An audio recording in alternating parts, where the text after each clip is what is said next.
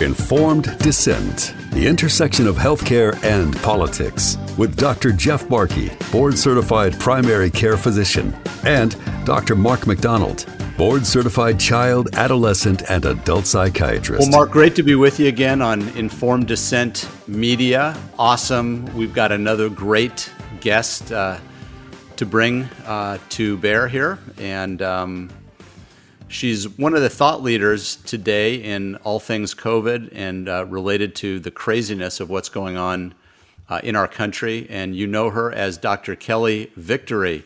She's a board-certified trauma and emergency specialist with over 15 years of clinical experience. Dr. Victory, interestingly, is an expert in disaster preparedness and the medical management of mass casualties, kind of like what's going on right now in our country.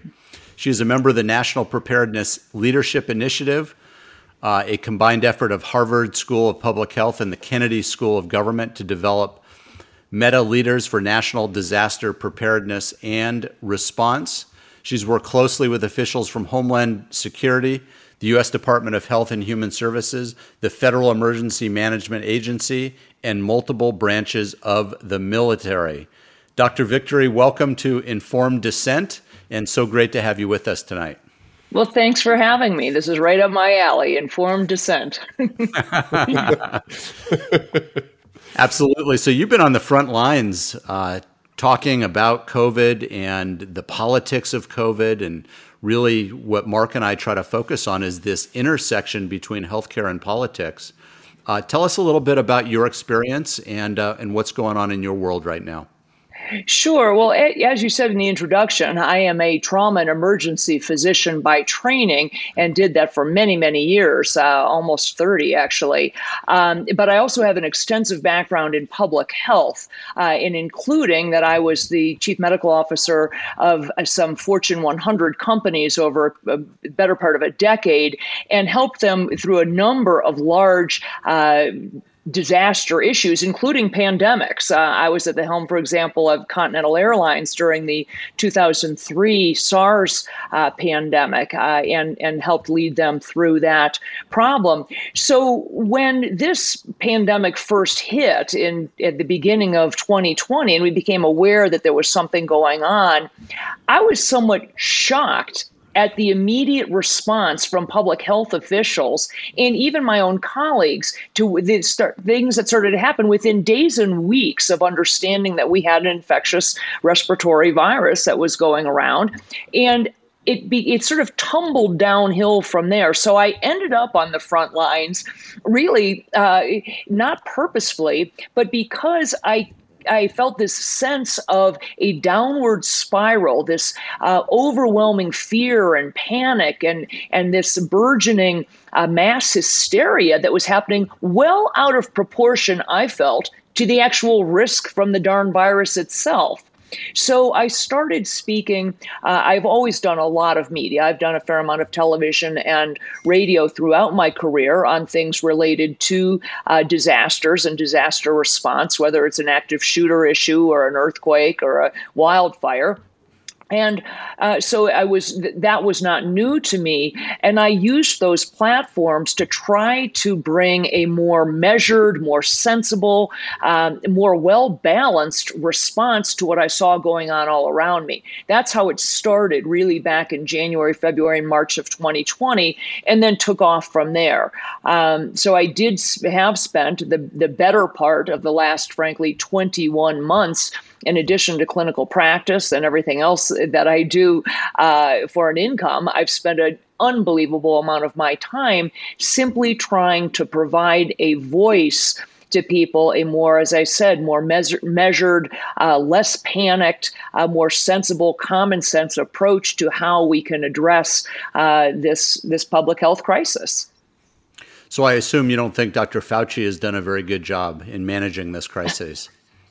Well, Dr. Fauci, unfortunately, and I've never met the man personally. He may be a very nice human being, but he's done an abysmal job from a public health perspective in so many ways. And I'm happy to go through that litany. Amongst other things, let's face it, Dr. Fauci has not practiced clinical medicine for 54 years now. The last time he actually saw patients clinically, the CAT scan had not been invented, to put a little perspective on things. So I would suggest that he isn't necessarily the person who is best in a position to be leading this. Furthermore, he's a really lousy communicator.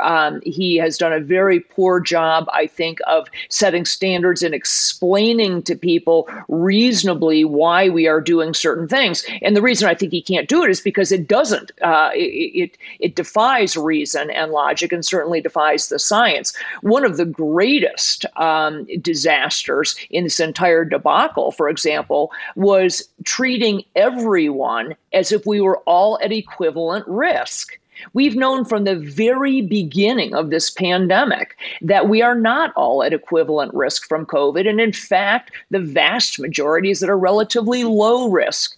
Yet people like Anthony Fauci stood up and acted as if everybody was at an equivalent risk, and therefore with a broad brush applied standards and mandates that impacted the entire population. When I put my public health hat on, as I said, I've spent decades really entrenched in public health. The mandate of public health is to consider the impact of any particular intervention or mitigation scheme on the entire population, not just one individual. So it's very different from when I am seeing patients in the emergency department or in my office. At that time, that is a one-on-one interaction, and that patient is my sole concern. When I put my public health hat on, it's very different. I have to look at how any mitigation scheme, whether it's lockdowns, social distancing, closing schools and restaurants, limiting access to church, all of those, mask wearing, all of them, I am obligated to consider what is the impact, not just on one person, and frankly, not just on one disease process, but on the entire population, and not just physical health, emotional health, financial health, spiritual health, all of those things. And that wasn't done. And from a public health perspective, that is an epic failure that I cannot forgive. I think we're all kind of living through that. I used to hear you a lot on local radio. What happened with that? Well, I was, again, the KABC, which is a great station out of Los Angeles, and the host of the show I was on, John Phillips, who is a very dear personal friend. I've been on the show with them for years, the better part of a decade. I was their go-to physician for all things disaster. I covered a multitude of active shooters cases, many, many natural disasters, measles outbreaks, you name it, cholera outbreaks, dysentery. I would be the person they called for. When the pandemic hit, I very, very quickly became the voice of what was the doctor hour, a full hour in the middle of the show that was dedicated to covering COVID. And I did that 5 days a week for 20 months, every single day, and we covered all things COVID. The first half hour was generally covering what the newest, whether it was the newest statistics or the newest mandates or whatever, and then the second half hour of the show, we took calls from listeners. It's my understanding from everything I was told from John multiple times and the highest levels of their senior leadership that the show and the ratings were off the charts. It was incredibly well received. And I began receiving literally hundreds of emails a day, which I still get from people who listened or called in or felt that it was helpful to them, whether they got a specific answer to a question about, what dose of vitamin D should I take, or whether it was simply that they felt reassured or less frightened because of the particular spin I was putting on the entire thing. Unfortunately, about maybe 6 weeks before the recall election. Frankly, I think the show got spooked, and it certainly wasn't my co-host, John Phillips. I think it was at far higher levels at the station and likely at Cumulus Radio, who owns them, became and they articulated it. They became very nervous about giving out any quote. This is what they say, negative information about the vaccines. And they decided that it was in their best interest to take the entire show off the air, the 1 o'clock hour, the doctor hour, take it off the air, tell people that they were going to use that hour instead to cover the recall election so that they could avoid any potential negative information about the vaccines, because they couldn't control it. For example, if someone called in and said, well, Dr. Victory, I heard that so-and-so had a blood clot from the J&J vaccine, or I'm allergic to polyethylene glycol. What would happen if I took Pfizer? They know that I would answer those questions honestly. That's what I do, is give true factual information. And my hashtag has always been facts, not fear. And the station said, we don't want you to do that. We don't want you to say anything negative about the vaccines. And I said, I can't do that. I'm not an anti-vaxxer. I'm incredibly pro-vaccine in general, but I have significant concerns about these particular vaccines, and the station knew it. And rather than risk my saying something negative that they thought they might get backlash, or somehow they came up with this idea. And undoubtedly, I have to assume that there were lawyers involved on the station side, and that they were concerned for some reason about potential liability, that somebody would not take the vaccine, get COVID, become sick or die, and then say, I didn't get vaccinated because Dr. Kelly Victory, scared me about them, or indicated that I didn't need a vaccine or something of that sort. In any event, they made the decision. And from my perspective, I did do this, as I said, for 20 months, 5 days a week, for free. I did this completely uncompensated. I was never paid a dime for the duration of this. This was pure, I am nothing if not mission driven. So the idea that I would then be asked to in any way change what I said or modify what I said was simply not going to happen, because the entire value to me of doing the show and being there was to be able to provide that part of the narrative that people aren't otherwise accessing. If you just want to give them the same storyline, then people can tune into NPR, or MSNBC or CNN. The beauty to me of the show was my ability to give this more balanced approach and provide some bits of the story that people weren't otherwise accessing. So I can't say we parted ways, because it wasn't that formal. They simply made a decision to put the show on hiatus. They have subsequently, they came back to me after the recall and asked me if I would come back. To do the show they were limiting the time frame on it, and I said I just needed more time to think about that. Unfortunately, once somebody is clearly uncomfortable with my speaking the truth, perhaps it's not the best platform for me. Even if they doubled your pay. Yeah, exactly. Well, as I said, I unfortunately, I was bringing them clearly great ratings and overwhelming success of that hour.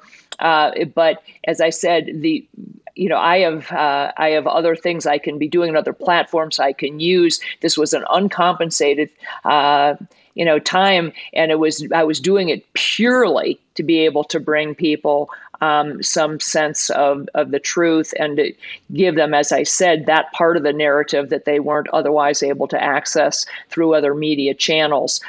So unless I could be truly convinced and guaranteed, frankly, that other than the handful of words you can't say because of the FCC, that I would be able to say what I believed was the truth. I was really disappointed to hear that you were taken off the air. I listen to you quite frequently as I'm driving around LA. I spend a lot of time in my car, and I could see that you were very well received. The information was honest, rational, entertaining. You had a great rapport with the host, and then you just disappeared. You said, and you were introduced on the show as having been a former chief medical officer of a major pharmacy.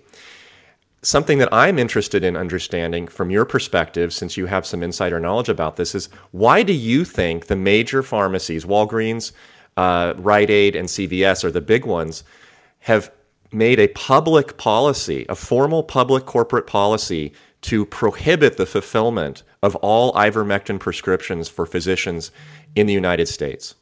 I got to tell you, Mark, this is unconscionable. It's truly unprecedented in my entire medical career, and it is purely an issue from my perspective of money. This comes down to dollars and cents. Not only is Big Pharma making billions and billions of dollars on these vaccines, but the drugstore chains are as well. Let's be very, very clear about it. For people to understand, I don't know how much of this you may have covered in other shows, but the reality is this. All three vaccines were rolled out under an emergency use authorization. In order to have an EUA, meaning they weren't FDA approved, none of them. In order to get an EUA, the drug company or the manufacturer has to submit to two specific things. Number one, that they believe based on preliminary testing that the vaccine is likely to be effective. And number two, that there are no alternative treatments. So if anyone were to acknowledge that any medication, ivermectin, hydroxychloroquine, budesonide, any of those things actually worked to treat and cure COVID, they would risk losing that emergency use authorization for their vaccines, and they would be forced to go through the rigorous, extensive, multi-year trials that are normally required to get FDA approved. So the Big Pharma clearly applied the thumb screws to Walgreens, CVS, Rite Aid, all of them, and said, you will not only not, agree with these, but you will just not fill these prescriptions. We are not going to allow people to believe or understand or treat themselves with these medications. FDA approved, dirt cheap, very safe, readily available medications, because it will risk the EUA that is allowing these vaccines to be used. It's very clear this is about money. And when it comes to the whole FDA approval, the mainstream media has been largely complicit because they have failed to explain to the American public the reality. And I'm surprised how many physicians don't understand this. The FDA approval process. When a drug becomes FDA approved for use in humans, that says one thing and one thing only. We have decided that it is safe for use in humans. Full stop. It's safe. Has nothing to do with efficacy or what conditions or illnesses it's used for. That's a separate portion. The FDA then gives the indications for that this drug can be used for this disease process, these illnesses. That part of their approval only impacts how the drug can be marketed. Has nothing to do with how any of the three of us can prescribe it. Okay? Once hydroxychloroquine was FDA approved, stamp of approval, it's safe, which happened 65 years ago, we can prescribe it for anything. I can prescribe hydroxychloroquine, and so can you, for any indication, not just malaria, not just rheumatoid arthritis, not just lupus, but anything we want. The drug manufacturer can only market it for those three things. That has nothing to do with so the mainstream media was complicit in trying to lead the public to believe that because these drugs weren't, quote, approved for COVID, that they somehow were, snake oil, or that you somehow were doing some, What's the media's motivation for doing that, do you think? Honestly, I think they're just shills for the left. I think that they are just so in the bag. They will repeat the narrative that is given to them from the left, which comes down from the FDA and the CDC. As far as I'm concerned, they are all corrupt. They are wildly corrupt. It goes from to the very top, and they had a narrative that they wanted to promote on this. Let's face it, we knew from the beginning. I was one of the first people out there, for example, who said in February that this virus clearly came from a lab. It was lab manipulated. Anybody who has even a lick of background in virology knew it once we looked at the genomic sequencing. And that was very clearly going to lead right back to the NIH because they had funded this gain of function research. And they've spent the last better part of 20 months trying to cover that up, trying to promote these vaccines, which were clearly in the works long ahead of when everybody thought they were. And there are billions of dollars to be made. So there's corruption, there's money. It's everything of a great John Grisham movie, except that, or a novel, except that, you and I are living it, and it's destroying our economy. It's destroying our society. But I think it really comes down to, for most of them, for money, and the mainstream media is are shills for the left, unfortunately. You brought up early on that you left the John Phillips show in part because you were going to tell the truth about vaccines if and when you were asked. What is your perspective about the rollout of the vaccines? Yeah, well, it's a great question. As I said, and I truly mean it, I have been considered, called a vaccine zealot in years past because I've spoken and written prolifically on the importance of vaccinations. But when I say that, what I mean are vaccines that have gone through the rigorous testing that is required to bring something to market. Manipulating the immune system is tricky business. I consider the immune system the last great frontier of human medicine. It isn't predictable. It isn't always reliable. And there's a reason why the average vaccine takes 4 to 6 years to come to market, if it ever makes it to market at all. Let's face it, there are a heck of a lot of viruses that have been around longer than COVID-19 for which scientists have never been able to create a safe and effective vaccine. Things like HIV, herpes, norovirus, Coxsackie virus. I could go on and on. A lot of viruses that we haven't been able to create a safe and effective vaccine for. So I have huge concerns about the rapidity which they were rolled out. Furthermore, let's face it, we have never in the history of medicine had a safe mRNA vaccine. Again, not because scientists haven't tried. We've been working on mRNA vaccines for well over a decade. And every time those vaccines have failed during the animal trials, sometimes with disastrous results. So when I heard that they were rolling out a messenger RNA vaccine, I thought, oh boy, this is going to be a problem. Then you add in, if you have any background in epidemiology, there's a reason why we never roll out a vaccine during a pandemic. It puts very powerful evolutionary pressure on the virus, and it actually will drive mutations. So are you saying that this is not a pandemic of the unvaccinated? I am saying this is not a pandemic of the unvaccinated. Far from it. In fact, it is the vaccine that is likely promoting the rapid development of these variants. All viruses mutate. Coronaviruses happen to be very good at it. They're highly adept at it, and they do it more quickly than the average virus. That said, these vaccines and the way they were created, because they are so narrow, what the layperson might call leaky, it was a disaster, totally predictable from the beginning. If you are going to create a vaccine that it targets a singular spike protein in a coronavirus that is so good at mutating, it's going to fail. The example that I give lay people is I say, if you develop these vaccines recognize that singular spike protein. It's like saying to your immune system, okay, the foe, the enemy is the guy with the red baseball cap. So we're going to have a big army that recognizes the red baseball cap.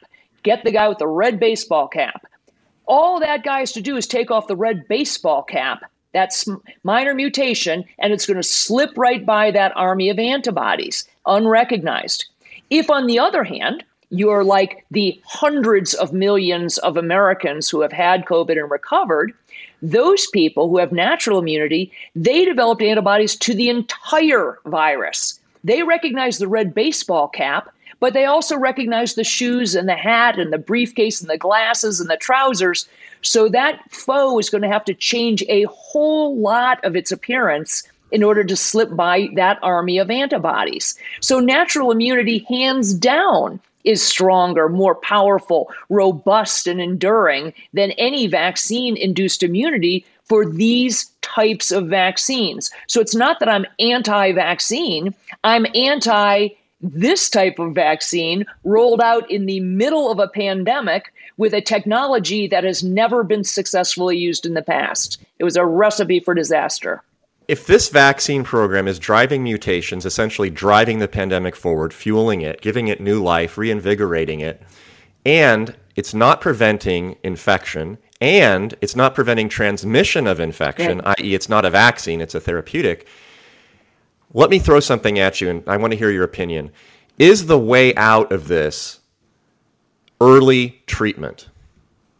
Oh, hands down. Absolutely. That's the tragedy in this, Mark, is that we have a huge and growing cocktail of safe, effective, readily available medications to treat this thing. Okay? And we've known about them. And so, by the way, has Anthony Fauci and the NIH for a long time. The NIH, I will remind people, published a paper in 2005 on the efficacy of chloroquine and hydroxychloroquine against SARS-CoV-1, the first SARS. They knew darn well that hydroxychloroquine would treat COVID-19. They just didn't want to let anyone else know that because of their how much they wanted to roll out these vaccines.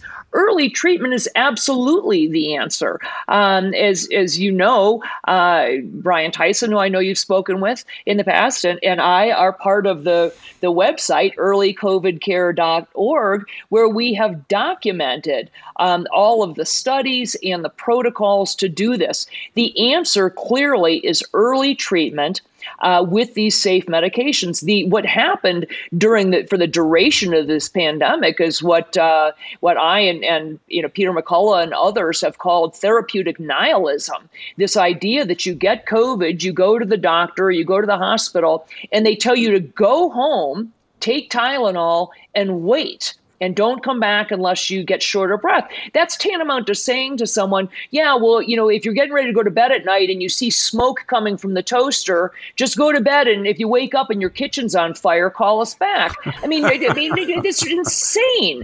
What infectious disease are you aware of that benefits from the tincture of time? None. Okay. We don't wait with pneumonia. We don't wait with strep throat. We don't wait with meningitis. We treat those things with the medications at hand. And had we done that with whether it's hydroxychloroquine or ivermectin, and again, it's not a singular drug. It really is a cocktail that works for this virus. We would have saved hundreds of thousands of lives. And the places around the globe that have employed simple medications like ivermectin have seen a precipitous fall, almost to zero, in cases of the spread of COVID. And we knew this again from the beginning. Areas of the globe like sub-Saharan Africa, where Uttar Pradesh. Yeah. Well, even sub-Saharan Africa, that was where their population was largely on hydroxychloroquine already because of the prevalence of malaria. So many people take it prophylactically that they had such low rates of COVID. Proof was in the pudding from the beginning. We didn't need any fancy, models, these models that they kept going back to at the CDC and the NIH for things. We don't need models. We've got real life data. Let's just look at it's right in front of our eyes. And we could have seen that was the way out. And still, as you point out, Mark, it's hard for physicians to actually prescribe these simple medications because you have obstructionists in the form of the pharmacies themselves and state medical boards. Let's face it, they have managed to weaponize state medical boards through all this. I've had multiple complaints against my medical license, not for prescriptions I've written, but for even daring to speak of them, for even saying hydroxychloroquine on the air, for even texting or tweeting or posting about ivermectin, for even suggesting that there are medications to treat this. I've had people saying, oh, I'm a threat to humanity. Well, how do we get these medications to patients then?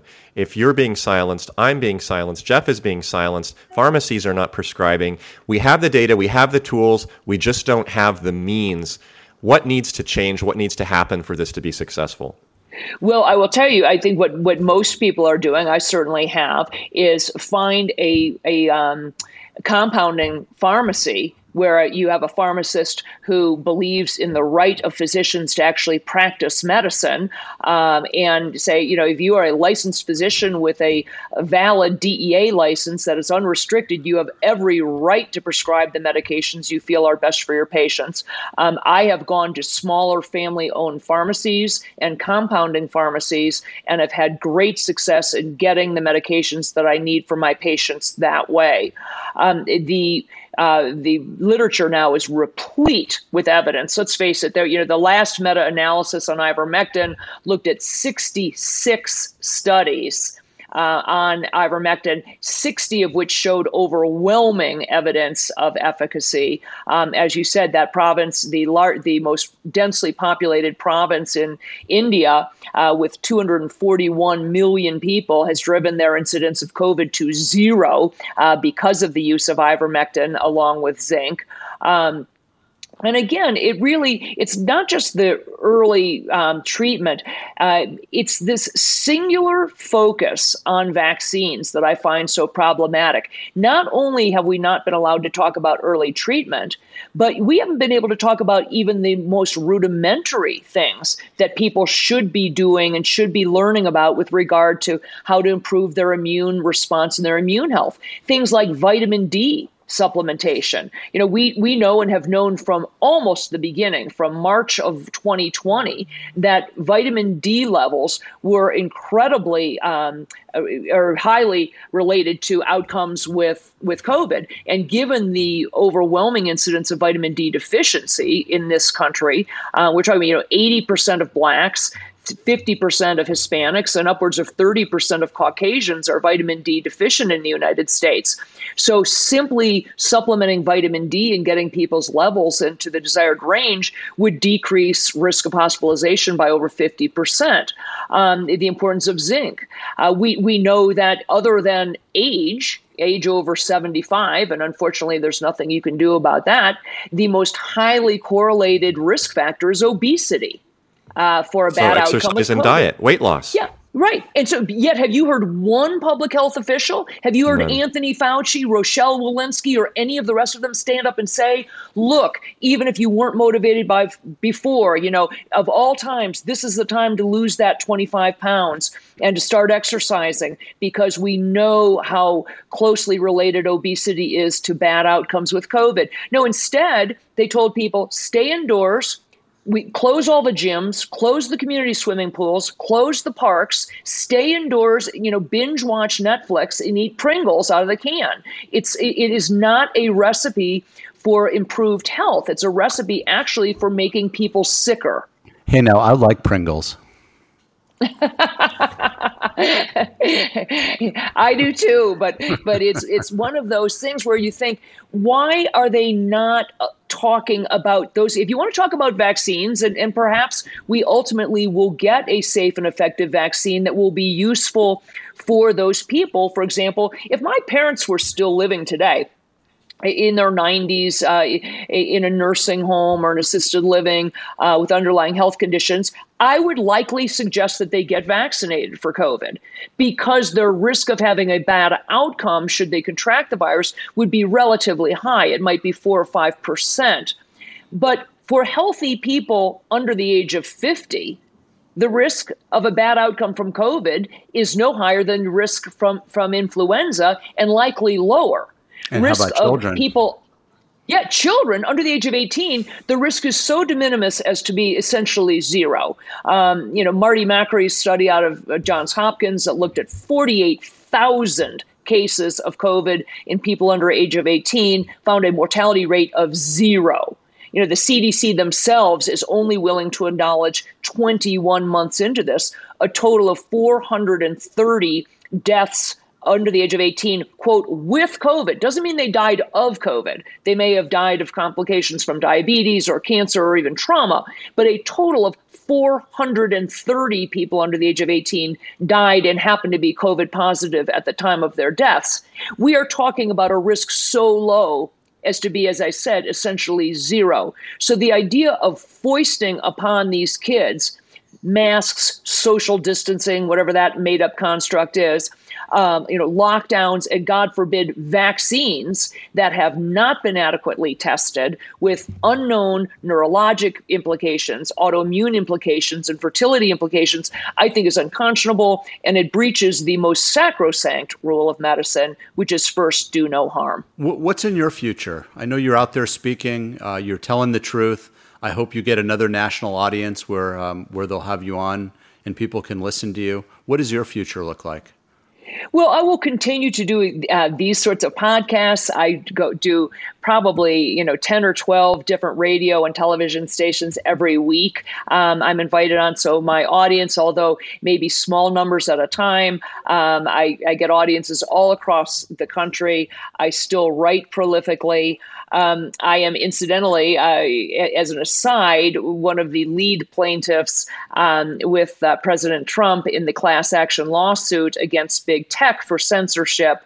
The Trump legal team approached me in March of this year and asked if I would be a co-defendant with the president.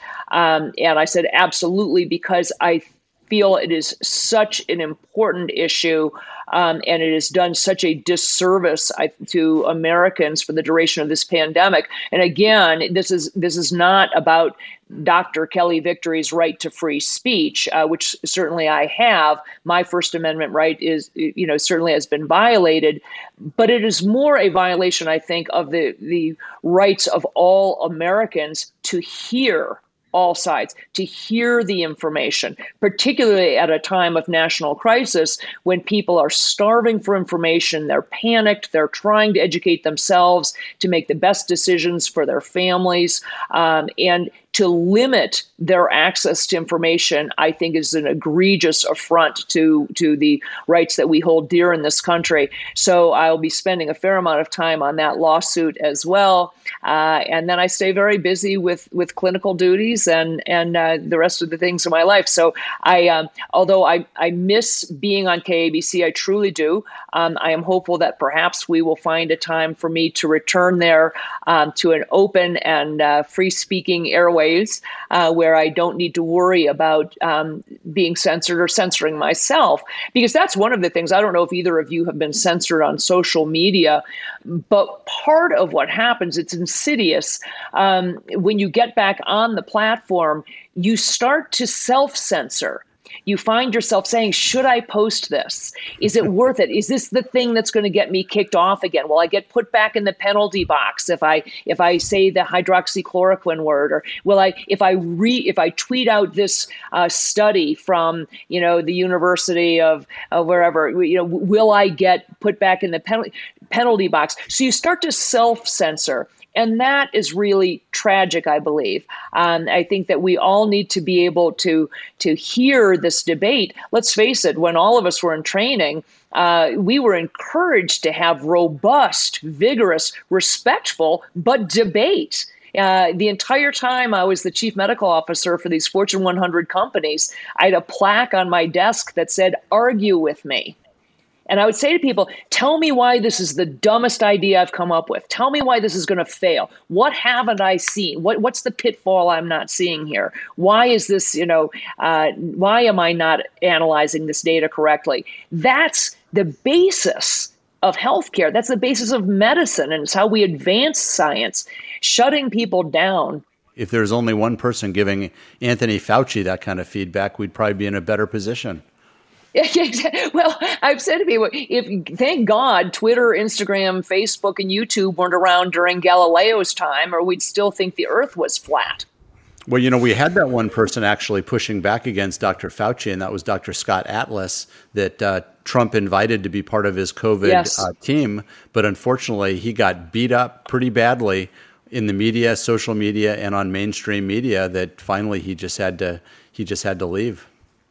And I think that's, unfortunately, and people need to make their own personal decisions based on what's right for them. God only knows I have suffered the slings and arrows for the past 20 months, and I remain a heat-seeking missile because because I can. But everyone has to. There have been times where it hasn't been a lot of fun. But I respect Scott's decision to leave. Dr. Atlas is really a stellar human being from everything I could tell about him, and I felt for him because he was truly in the crosshairs by standing up next to President Trump. And unfortunately, so many people have been shut down. I've been disappointed in my own colleagues for their unwillingness to really stand up. I think there is power in numbers, and I appreciate platforms. I appreciate you making this platform available. It's critically important. We may have a small voice to a small number of people, but I think it's important, and it does go viral. It does spread. If you impact one or two or half a dozen people hear something that they hadn't heard before that makes them think, well, maybe I'm not getting the whole story here, or maybe I'm not fully educated by simply Googling this medication or reading something on Facebook, then we've done our jobs. Scott Atlas may have the last laugh because he's publishing a book. Yes. Yeah, exactly. Yeah. And it's coming out very soon. And I know that because the editor of his book is the editor of my book, which is going to be coming out in about a month after. So I think this is one of the reasons why we wanted to have you on, because we want to help support and promote the voices of those who have been harassed and shut down and censored and canceled, because those are most often the voices that need to be heard.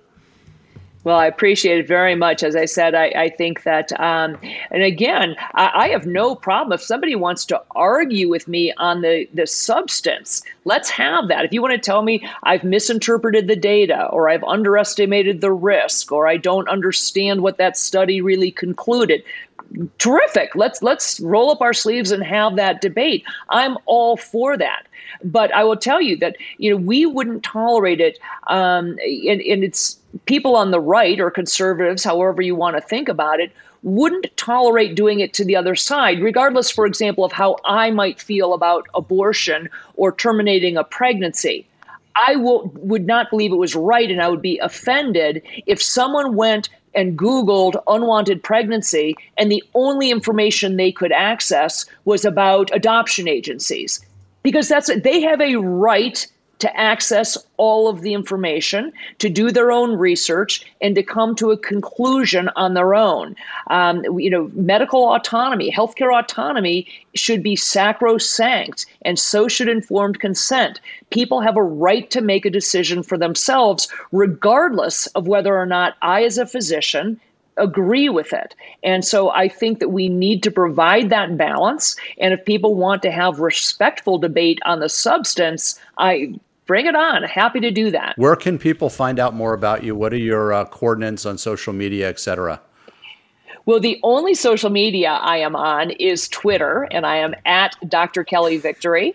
And I actually do respond to people's questions as much as I can. I also am one of the experts on earlycovidcare.org, and am happy to post all of my media events, things like when I do television and radio and those sorts of things. Those all get posted on earlycovidcare.org, which is a great website. It's really a rich resource, not only for patients, but also for clinicians. If there are doctors out there, clinicians who haven't, for example, maybe kept up on this from the beginning and are now feeling behind the eight ball, there are great resources for clinicians with protocols that really walk you through through how to provide early treatment to your patients and how to access an expert who can help walk you through it if you're having trouble. There are resources for patients, how to find a physician in your area that might be like-minded, and a lot of research and a really big compendium of studies there that people can access. So I would encourage people to go to that website.